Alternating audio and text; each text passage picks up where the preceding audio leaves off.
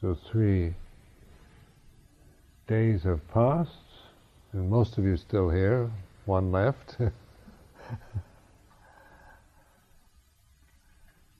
Get you over the critical point.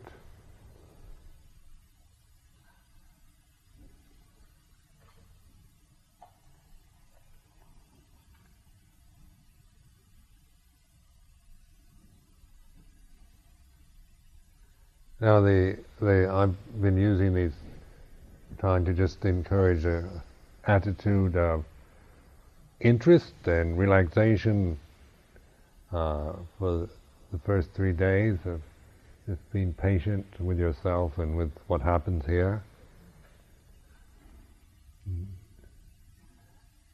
Calm down, and so now there's a level of calmness, or some people are more kind of getting used to the situation, living here at this retreat center at Amaravati. So this is the way life. It takes a while to get used to some place, doesn't it? We can't just we can move around quite a bit, but it takes a while to feel a sense of kind of fitting in or being accustomed to it.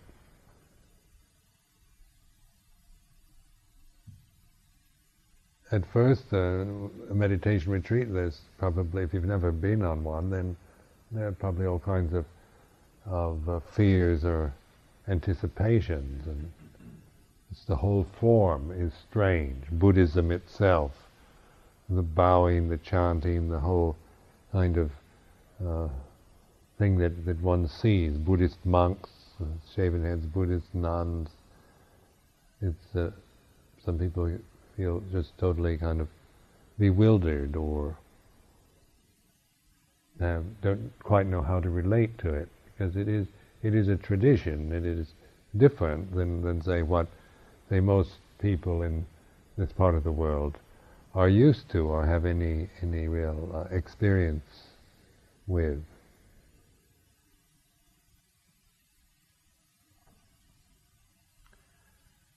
Being a Buddhist monk for 25 years, it all seems just terribly ordinary to me. So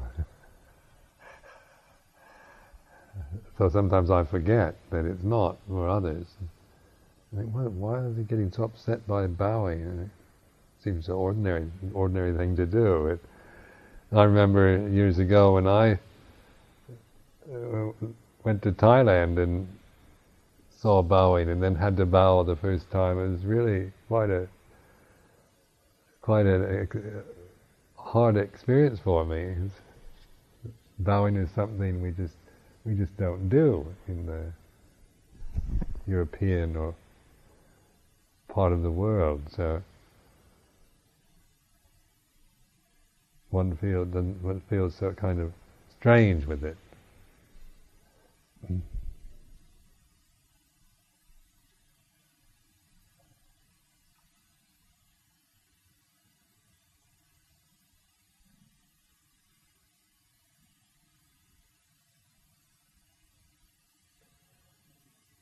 Now the vipassana meditation. Vipassana means insight. It's always looking at or going deeply into something. So the tranquility meditation is samatha, where we concentrate the mind on an object, like the breath. We sustain, hold our attention onto an object. There are many different possible objects, but the one that we generally use is the mindfulness of the breath, concentration on the breath. So in order to concentrate on the breath, then if you actually absorb your attention, sustain your attention long enough on your own breathing, then you will feel very tranquil. And the breathing becomes more and more refined. At first it might be rather coarse, and then as you concentrate more and more, you find the breath almost disappearing, like sometimes it's hardly hardly noticeable, almost like it's gone. Some people get rather frightened at that moment. They think, "I've stopped breathing." They think, but don't worry, you're all right. Nobody's ever died doing anapanasati. Not in 2,534 years. So maybe you'll be the first.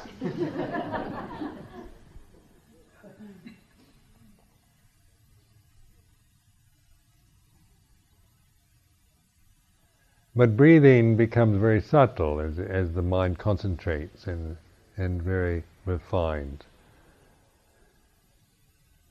But that's not what we want, is refinement or subtlety in vipassana. We're looking at vipassana is investigation and looking at the way things are, investigating the Four Noble Truths, applying that teaching of the Four Noble Truths to oneself, one's own experience. So it's not just a doctrine that we believe, but it's a teaching that we take and apply it to what's happening to ourselves. So the first noble truth then is the truth of dukkha, or suffering. Or suffering is not really doesn't convey the range of dukkha. Dukkha means what we can't bear, and the actual literal translation from Pali. It implies imperfection, unsatisfactoriness. But just for convenience, we use the word suffering. We have to expand the English word suffering to mean more than it generally means. Or we can take the word dukkha itself and use it in the English context. But now these are truths, they're noble truths, they're not absolute truths. Now this is important because when we approach religion, we tend to think in terms of absolutes or metaphysical doctrines, where in Theravada Buddhism the emphasis on noble truths rather than metaphysical doctrines. So these truths are not metaphysical truths. There's nothing metaphysical about suffering. Suffering is existential. It's what we experience. Each one experiences suffering. There's always a certain amount of suffering in any being's life. That is just the way it is. It's not, it's not, no matter how privileged or wealthy you might be, or how underprivileged and poverty-stricken you might be, there's suffering. Suffering is a common strand through all human experience, whether it's in Asia or Europe or America, Africa. From the ancient time, pre-Buddhist, to the present moment, it's the attitude we generally take to suffering is that I suffer. When we have pain, or when we feel despair or anguish or depression, we say, I'm suffering, I am depressed. So suffering, the experience of suffering, is always interpreted from the I am position. Now I am is something you should reflect upon. This sense of I am, those two words, the pronoun and the verb together, that is instilled in the mind, isn't it? That's language, and that sense of I am is then taken to interpret all experience. So everything becomes related to a sense of I as a person, as a separate being. So suffering is generally seen in that way. We see suffering as always on this highly personal level of, why do I have to suffer? What's wrong with me? Or if you're someone who believes the world is persecuting you, that it's others who are making you suffer. Maybe it's the society. Maybe it's your partner or your children or whatever. Or maybe it's that you're suffering because there's something wrong with you. But in the First Noble Truth, it's worded in this sense: there is suffering. It's a statement.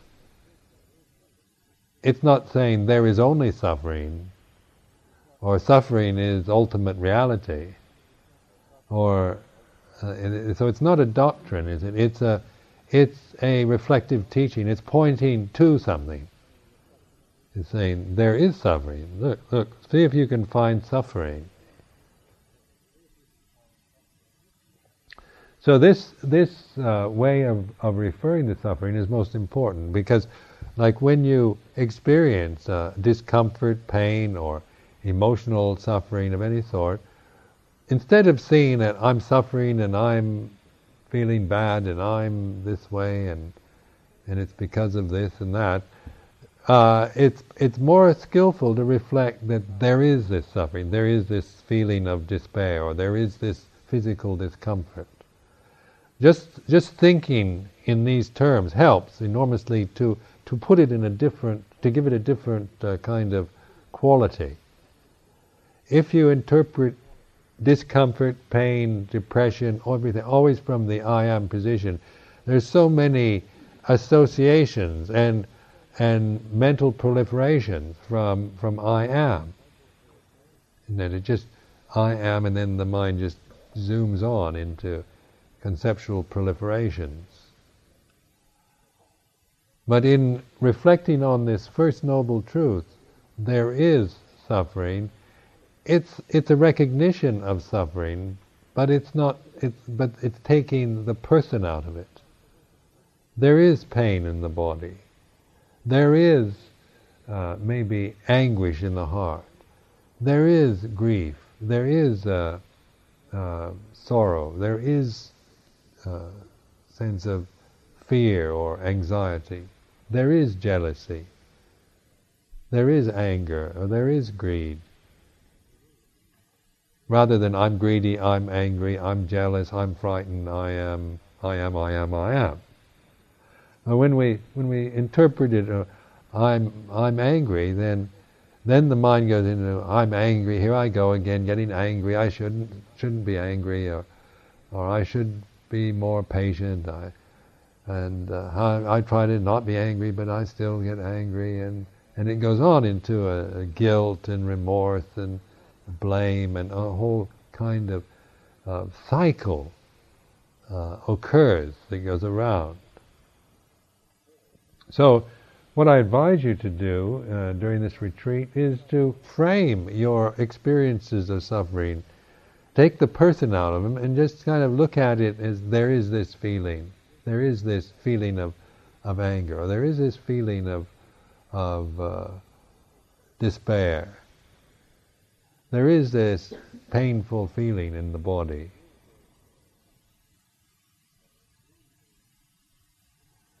There is dukkha, in other words. So that then you're beginning to awaken to the First Noble Truth of the Buddha's teaching.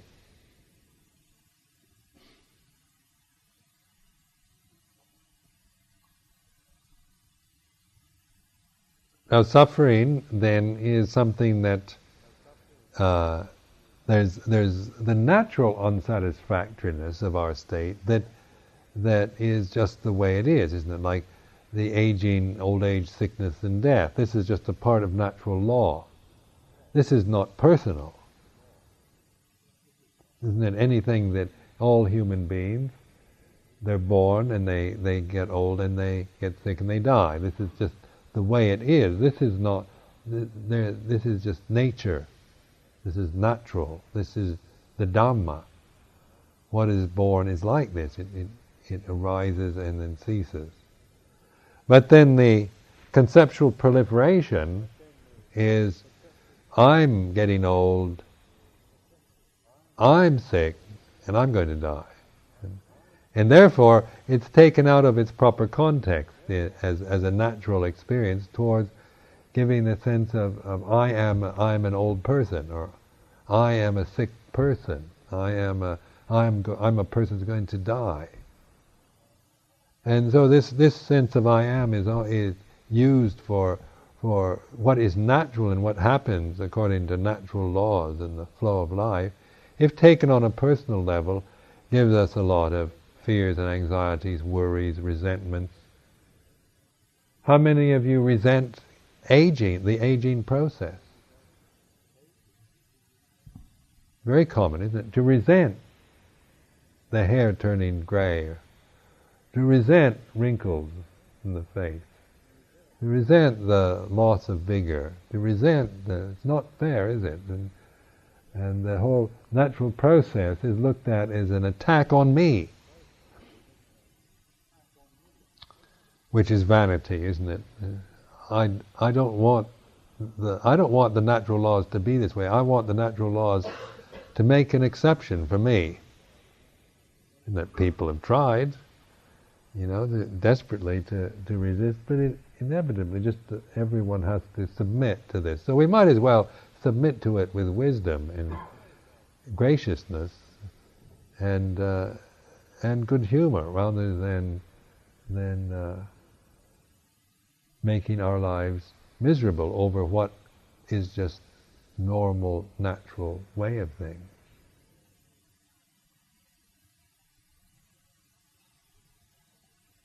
Suffering should be understood. Now, for each noble truth, there is three insights. And Theravada Buddhism is to people that don't understand it very well, it looks like it has these lists of things. Everything is kind of, it's like a computerized religion. It's everything is, there's a 5 of this and the 4 of that and the 6 of this and the 7 of that, and so it looks like an inventory, and so when people sometimes think it lacks inspiration because of it, it's not inspiring, is it, to have 4 of this and 6 of that.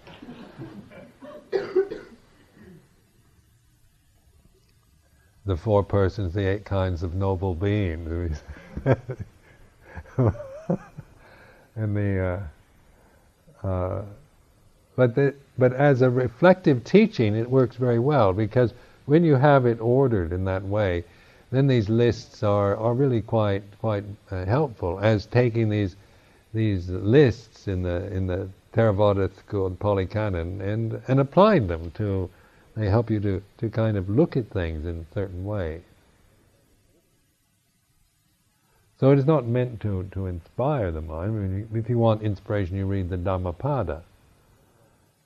But if you're practicing Vipassana, you go to these lists, and they kind of help you to contemplate and reflect upon your own experience, your own feeling, the feelings in the body and the mental state in a way that you would probably never think of if you didn't have such lists.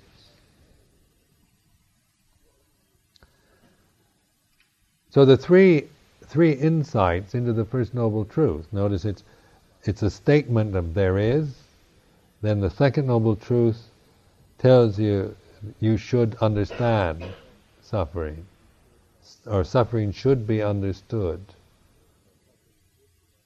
And then the third insight into the First Noble Truth is suffering has been understood. So it is that formula of making the statement, the thesis, and then making the statement itself, and then the what you should do, your mode of operation, and then the insight, the result of doing that.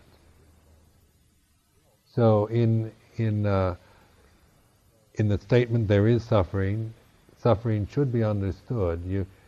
To understand suffering means you have to look at it. You have to admit it. It's not an abstract suffering we're talking about, kind of vague suffering out there, but suffering is in the nitty-gritty bits of daily life. It's the feeling of being annoyed, or being slightly irritated, or feeling down, or being angry, whatever, from just little bits of irritation and frustration to great passions. Should be understood. So this means suffering should be, so that means we look at suffering. To understand suffering, you have to stand under it.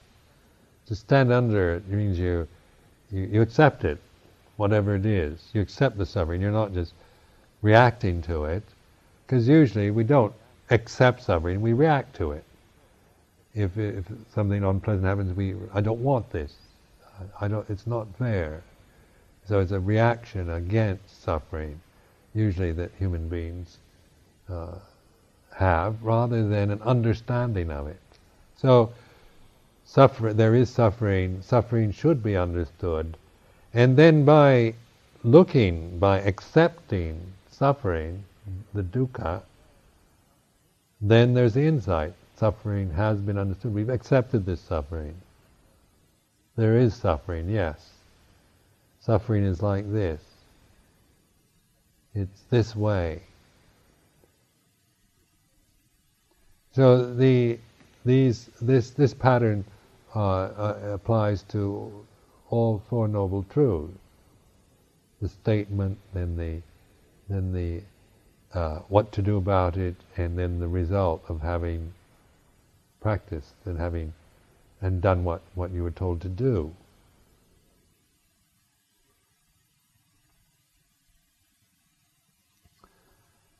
Suffering seen as unsatisfactoriness, just how things are.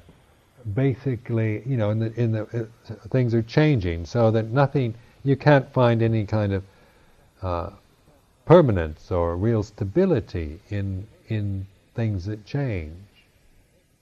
So we're always we tend to expect satisfaction from what is basically unsatisfactory. We put all our hopes maybe in a relationship with somebody, or in having our own house, or in a profession, or whatever, and then when it changes, or the house burns down, or the relationship falls apart, or the partner dies, or whatever, the way it changes, we feel somehow that bereft and upset and lost, because we haven't really understood suffering yet. We've expected that somehow there's this. We can assume that when we have what we want, then that will be satisfactory to us.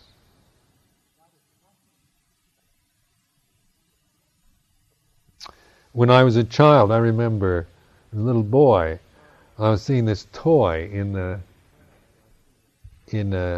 shop window, and I wanted this toy more than anything. So I went to my mother and I said, I want this toy. And she wasn't very receptive to my request. And so I kept kind of nagging her, how children do to their mothers, and kept at her until I said, I promise, I said, if I have this toy, I'll never want anything ever again. And I meant it. At that age, I was innocent, so I thought that the only thing that kept me from being really happy was that I didn't have this toy that I wanted. And I actually thought that once I get it, I will be happy forevermore. I'll never want anything ever again. So she went and she bought the toy and gave it to me. And then I decided I wanted something else.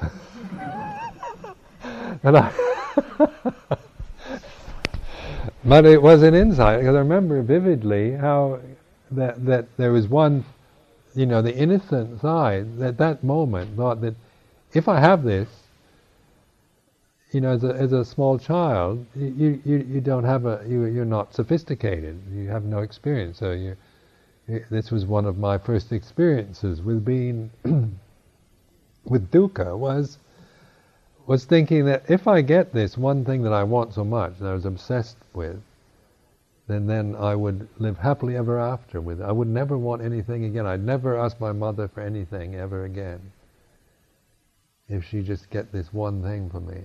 And then when I got it, I think I played with it for about 5 minutes, and somehow it was like an anticlimax, wasn't it? I got it. I had the happiness that you get from getting what you want. Oh, I got it at last! Yippee! And then you play with it for a while, and you get bored. Where the actual promise of getting it was, went on for days. This anticipation. If I could only get this, and I kept at her, pushing her like children do, till she finally gave in out of just for a few moments' peace.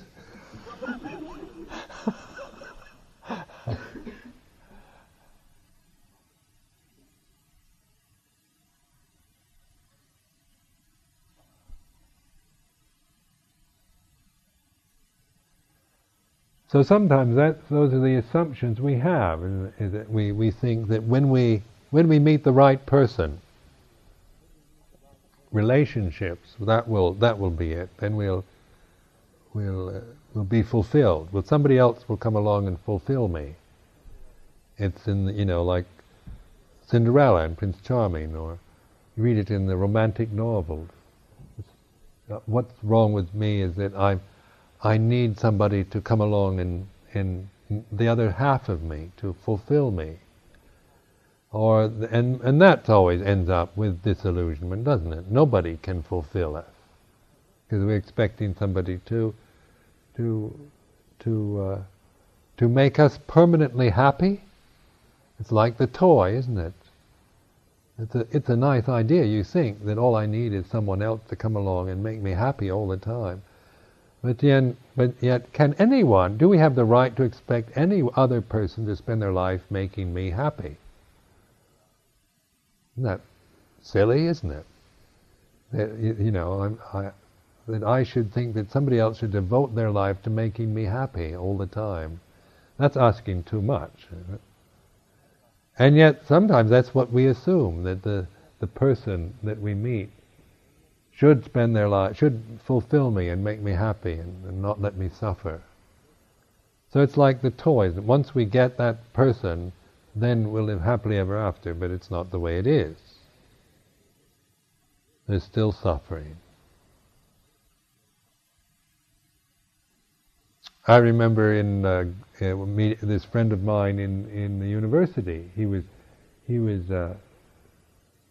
working on his PhD, and he said to me one time, he says, once I get this PhD, that's it. I'm a nervous wreck now. I'm really, my mind is a mess. But once I get this PhD, then I'll be really happy, and I'm not going to, I'll never be like this again. It's just this, this studying and worrying and passing exams, but once I get it, then I'll have my PhD. I'll be at the top. That's it.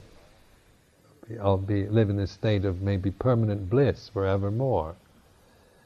So when he received his PhD, I met him a week later, and he was in the same terrible state of, I don't know what to do next, whether I should go off to Cornell or Columbia or what, and do further studies. And though the whole habit, the expectation of getting the PhD, or maybe buying the house, or the perfect house, the dream house, or making it in your profession, or becoming a success in some way as an artist or politician, and that all these things have, we can invest so much hope, anticipation, expectation. And yet the result, if we should get all that we wanted, would be still this sense of dukkha, unsatisfactoriness. Even winning is not satisfactory, is it? to be praised and to be a winner and to get what we want. There's still the moment maybe of happiness, but then there's the habit is established of always wanting something more. So suffering is due to wanting things, that attachment to desires. So in the First Noble Truth, we're just admitting that there is suffering. Some people don't even admit there's suffering. Or they think they kind of overlook it or ignore it. They don't understand it. They don't accept it and study it and learn from it. They can just react or run away from anything that seems miserable or unpleasant.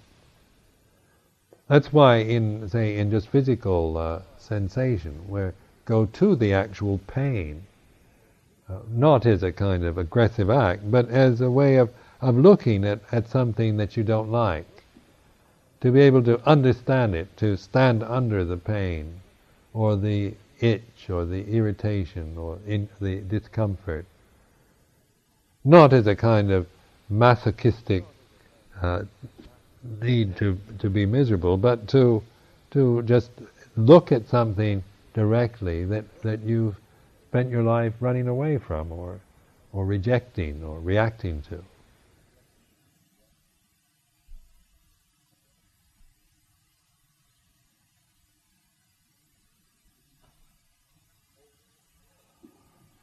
Old age is unsatisfactory. I mean, the aging process, isn't it? Especially when we, to identify with the aging process of the body is suffering. But the aging process, when seen as Dhamma, or the way it is, then there's no suffering. We don't create suffering around the age of our body when we see it as Dhamma, or the way it is. But we do create suffering when we think it's ours. When the body's sick or in pain, if we see it in the way of Dhamma, then there's no suffering. But when we see it as I'm sick, then there's suffering. Now this I've experimented with. Like in Thailand, I had malaria quite badly for a year, and at first I suffered a lot from malaria. I created a lot of suffering around having malaria, and it seemed to be a very unpleasant. It was a frightening disease. You heard terrible story that it would go to your brain and you could die, and it was quite unpleasant, and it kept reoccurring for a year, just over and over again. These attacks of malaria. And when I first had it, I'd been practicing meditation very diligently, but I felt so weak with this malaria that I couldn't meditate the way that I had been doing, you see. So Ajahn Chah came to see me at that time. I was at a branch monastery, and he came to that branch to see me. And I said, I can't meditate anymore. I feel so weak and sick. And so he said, well, that's your meditation. Meditate on the malaria.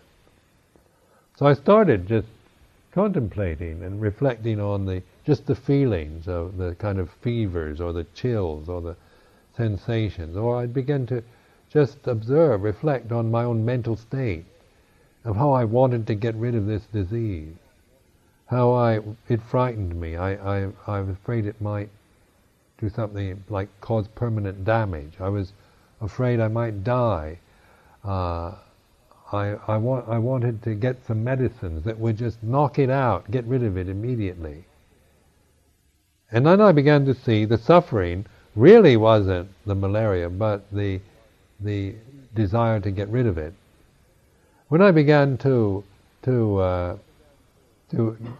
really bear the sensations of it, I found out they weren't all that bad. Some of them were quite all right, in fact. Some of the fevers, and they had their things like this were something I could bear. It wasn't anything I couldn't stand. It wasn't all that. It wasn't as bad as I thought. And that the suffering wasn't because of malaria. The suffering then was, I didn't want this malaria. I was frightened by it. I was reacting to it.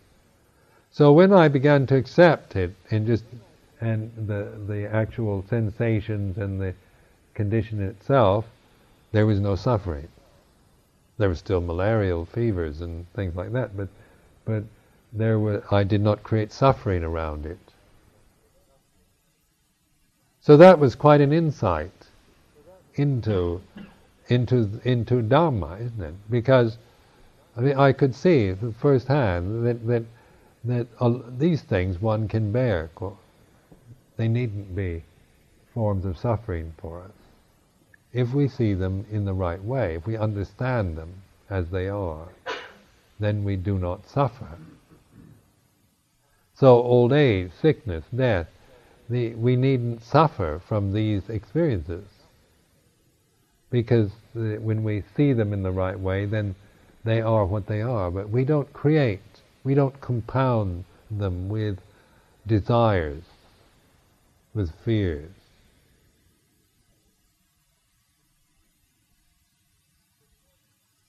So to know that difference makes a lot of difference in how one relates to life in general. Because if we don't know that simple truth, there is suffering. Suffering should be understood, and then understand suffering. We can live our lives always with a sense that there shouldn't be suffering, or that suffering shouldn't be here, and that I'm suffering and I don't want to suffer.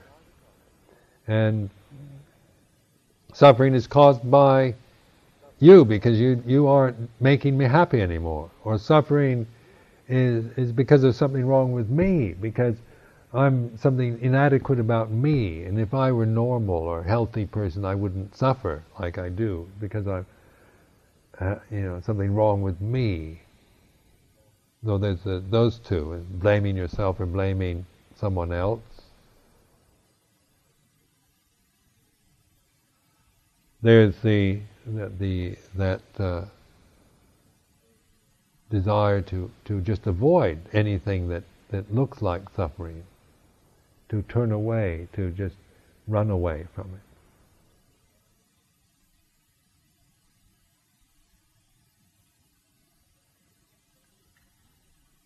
But reflecting on Dhamma, we see that the nature of this realm, the sensory realm, is this way. It's a sensitive realm.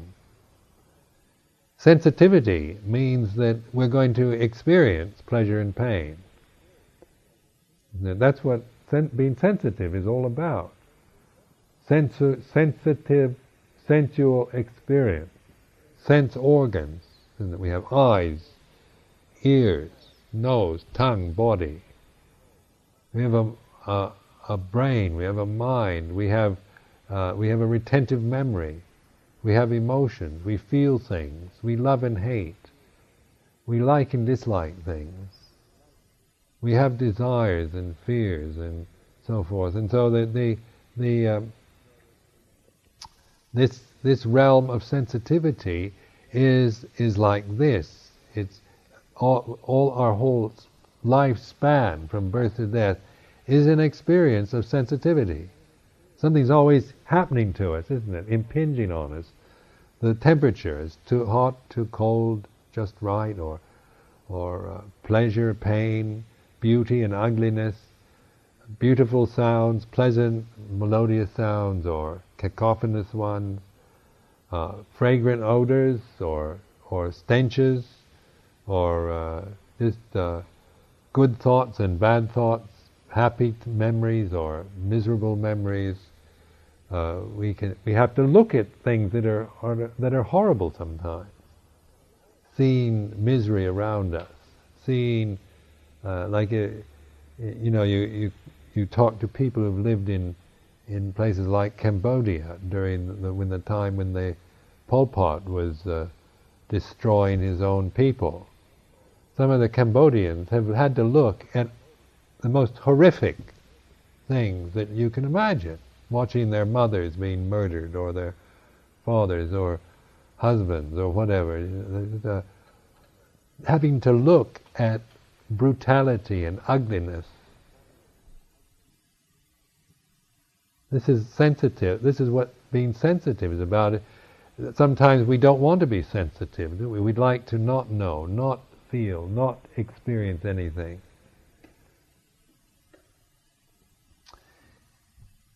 I've heard about the, post-traumatic syndrome from the Gulf War, where the British troops coming back from the Gulf War suffering this kind of what they call post-traumatic syndrome, where they've been exposed to a lot of violence and exciting activities in Iraq.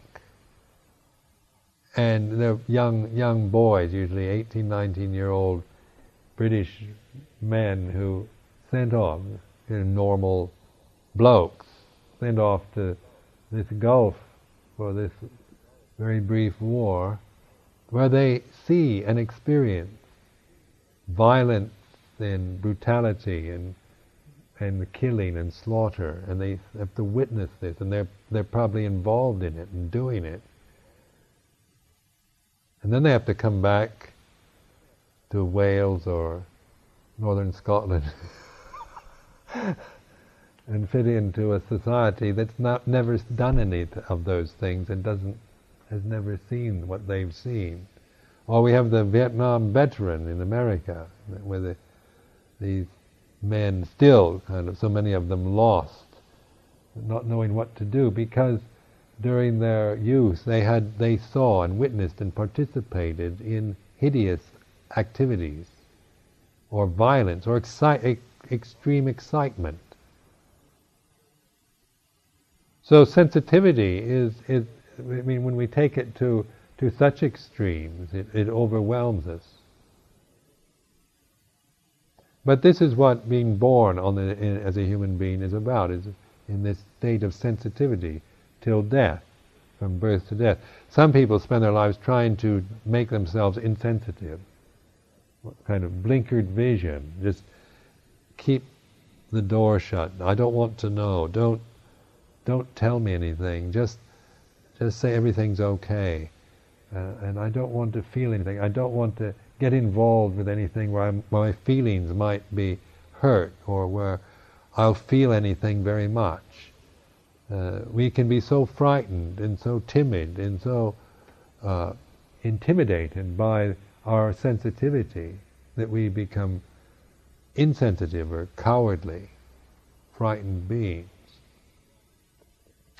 But in practice of Dhamma, we open to this sensitivity totally. We're willing to be totally sensitive.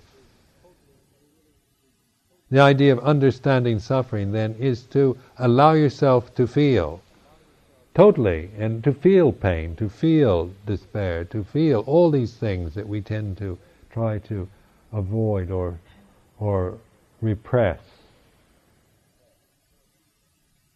So we're not picking and choosing. I'm only going to feel happiness. The First Noble Truth is not there is happiness, it is there is suffering. So suffering should be understood. Happiness is what we like, so that's what we try to get, isn't it? We would like to live. How many of people pray to God to give them all the best? Dear God up in heaven, please give me good health and not let anything bad happen to me, and make lots of money and be a success, and all my friends live, my mother and father and my wife and husband and children, they all be happy and well, and may we, until I die, may I live in a state of bliss, perpetual bliss, happiness, security, and give me all the best. Don't ever give me any of like sickness or cancer. Don't ever let me have cancer or anything like that. And don't let any of my friends or anything die before I do. And I just please, Almighty up in heaven, protect me from misery. Don't let me experience any form of suffering whatsoever. Is what? Is a selfish kind of silly, foolish demand. Because life is this way. Sensitivity we're to learn from it, not to run away from it.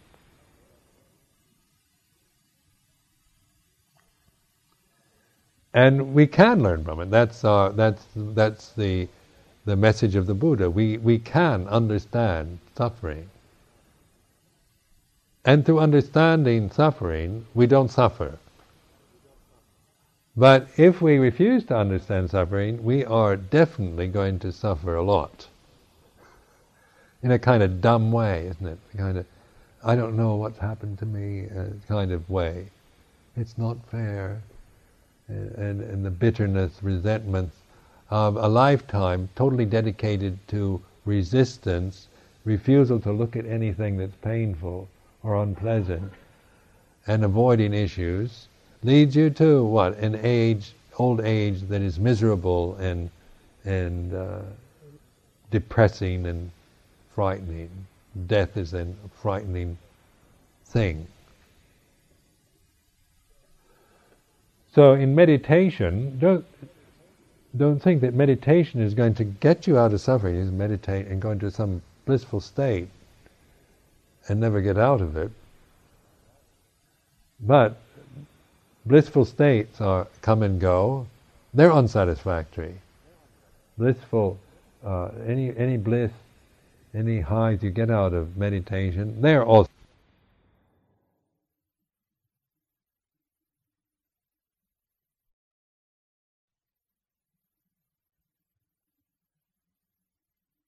suffering, in the sense that they are impermanent. And if you expect permanent bliss out of meditation, then you're going to be very disappointed. So in vipassana meditation, you're not trying to just go into blissful states anymore. You're willing to look at what's happening.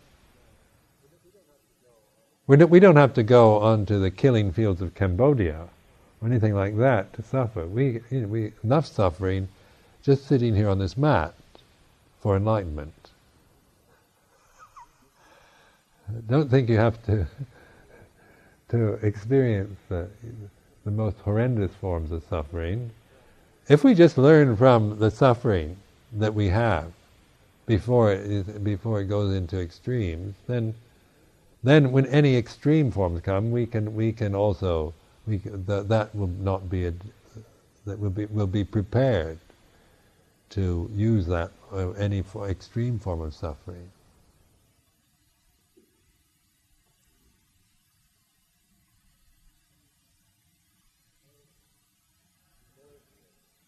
Birth, then, being born as a human being, means that we're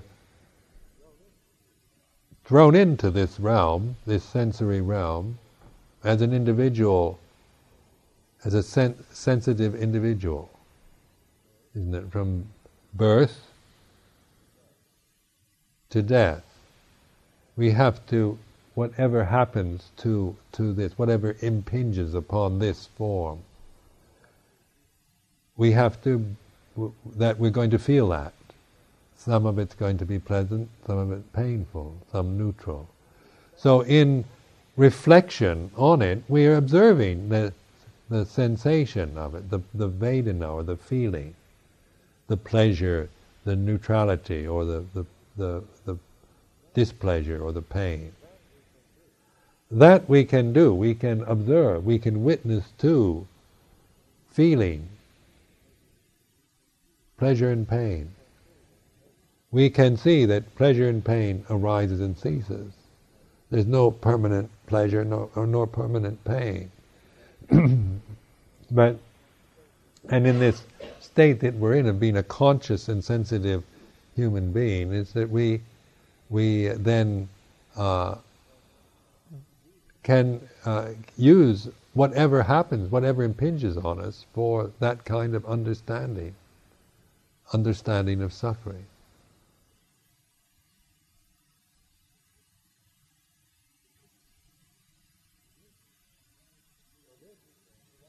So this then allows us to not to be frightened of our sensitivity or of life or all the possibilities of that we can think of. Right now we're sitting here in a fairly safe place, and but we can think of possibilities of in the future of all forms of suffering, getting cancer, getting terrible diseases, losing our loved ones, being hit by a car, having a heart attack, having a brain hemorrhage, having all our teeth pulled out, and being attacked by somebody else, or all our things being taken away from us, or being persecuted or tortured or whatever. We can think of all the most extreme forms of misery and pain that we could experience before we die. And when we think about that, then we become frightened, because we know that anything's possible in this state we're in. Anything you can think of is possible. Being trampled over by an elephant. It's possible. Not very likely in England, but in Thailand it's possible.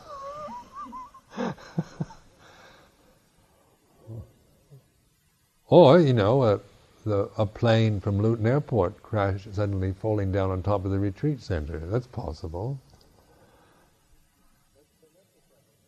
But so much of suffering isn't that kind of possibility, because we always think, well, that might happen to somebody else. But it's the endless niggling, inadequate reactions, emotional reactions we've developed in our lives, in which, through suppression and fear and desire, that we've never, we've never liberated those habit tendencies. So when we meditate now, it's with the aim of liberating the mind and the heart.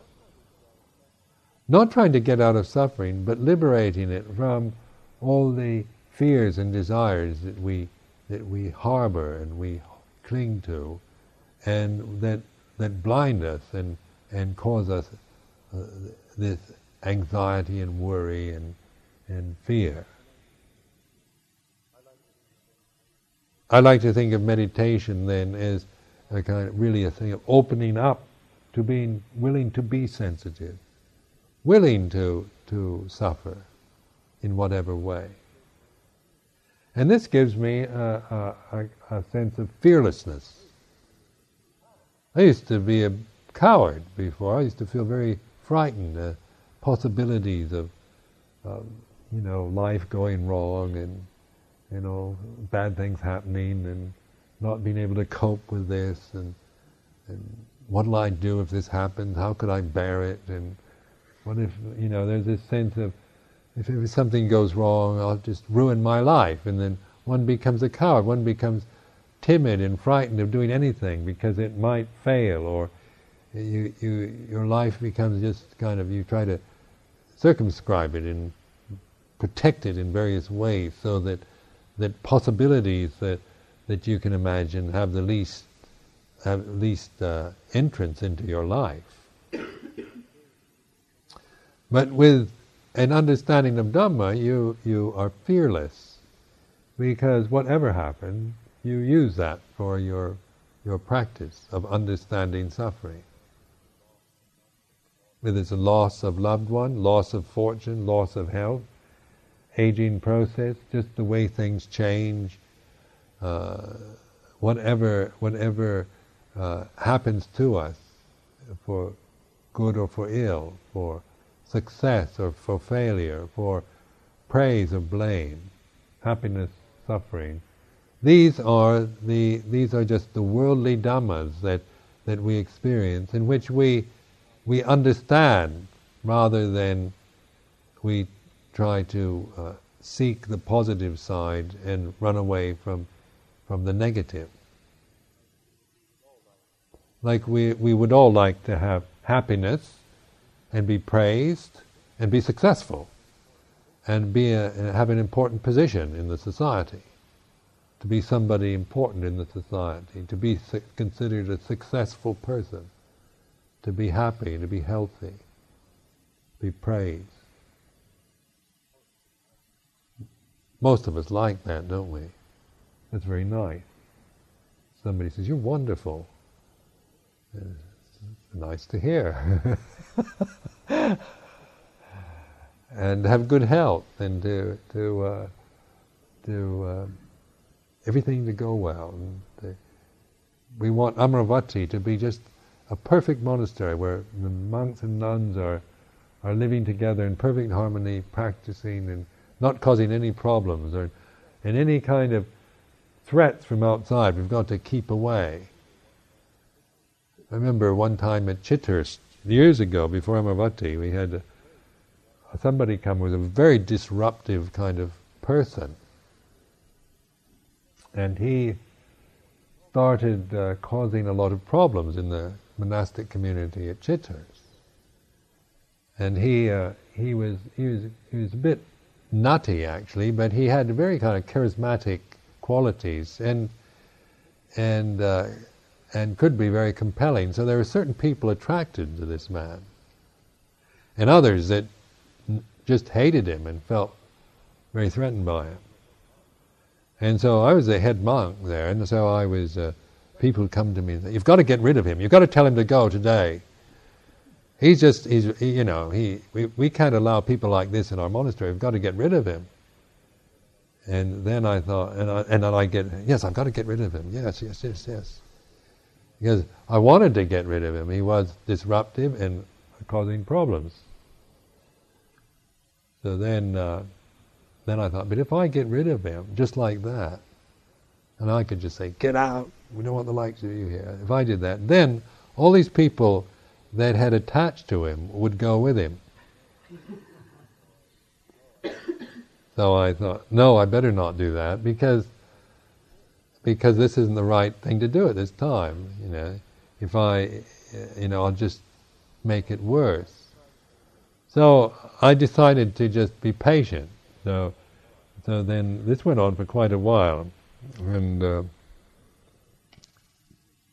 the community became very divided, but after a while, those ones that attached to him began to see, well, he's a bit odd, or there's something not quite right about this man, and their kind of commitment to him began to lessen, and so they were beginning to lose interest in him, and then the ones who said, "Get him out of here, we don't want him around," began to get used to having him around, not make such a problem about it. And then suddenly, see, he was American. Suddenly this miracle happened. The British Home Office came one day. And they said, "Do you have this man here?" And they said, "Yes." They said, "Well, he's entered Britain illegally. He has to leave." Well, take him away. So the Home Office came and took him away, and the community stayed together. So I mean, it was just through bearing with this kind of difficult situation. What we all learned from it: the people that were easily taken in, the people that were immediately against, and myself having to make the decisions, and was in the position of making decisions about this, so that we all learned and sometimes miracles do happen. I ever think the Home Office was a miracle, but at that moment, it was the most appreciated kind of agency in this country to come in. And then we found out, because he'd entered Britain illegally, that he couldn't enter again ever.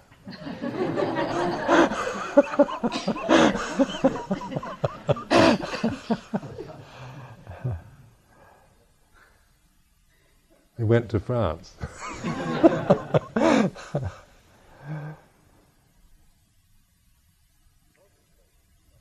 So contemplate this suffering in your own, your own experience of it.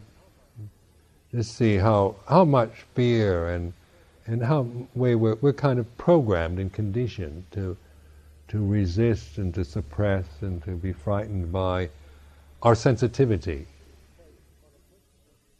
Because on a personal level, it's frightening to be sensitive. As a personality, if this is what I am, if this is me, this body, and these sense organs, and all this is what I am, then there's a lot to be frightened of, admittedly, because there is. I could be beaten up, I could be, ostracized, blamed for something I didn't do. All these are possible things as a person, as an individual person. For women, isn't it? There's a lot to be frightened of, just naturally, of being attacked or raped. Things like this are very much a part of a woman, a natural fear that women have, because it's an ever-present possibility. And as a person,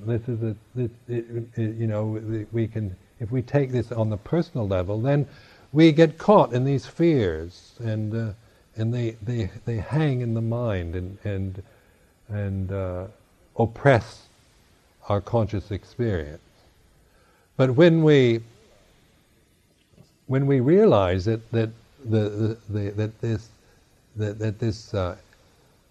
we needn't suffer from this, and even if the worst happens, we have tremendous resilience and can bear with almost anything, then we can become quite fearless. It doesn't mean to be foolish, but it means that we needn't spend our life shutting ourselves down and trying to hide away because we're frightened of the possibilities of being harmed. But it means we can have a measure of trust and use wisdom and understanding in our experiences of life to where we learn. We learn there is suffering, that suffering should be understood, and then we understand suffering. And in that understanding, which is elaborated upon in the second and third noble truths, which we don't have time to go into this evening, then there is no suffering. So ultimately, there's no suffering at all. Ultimate reality, there's no suffering. But in this realm of sensitivity, when we do not understand suffering, then we create suffering around everything, even happiness, even beauty. Like you were asking about beauty, and we create suffering around beauty. We create suffering around love, or create suffering around success, or create suffering around even the good side of life. We create suffering around it because of this ignorance and not understanding suffering. So I offer this for your reflection.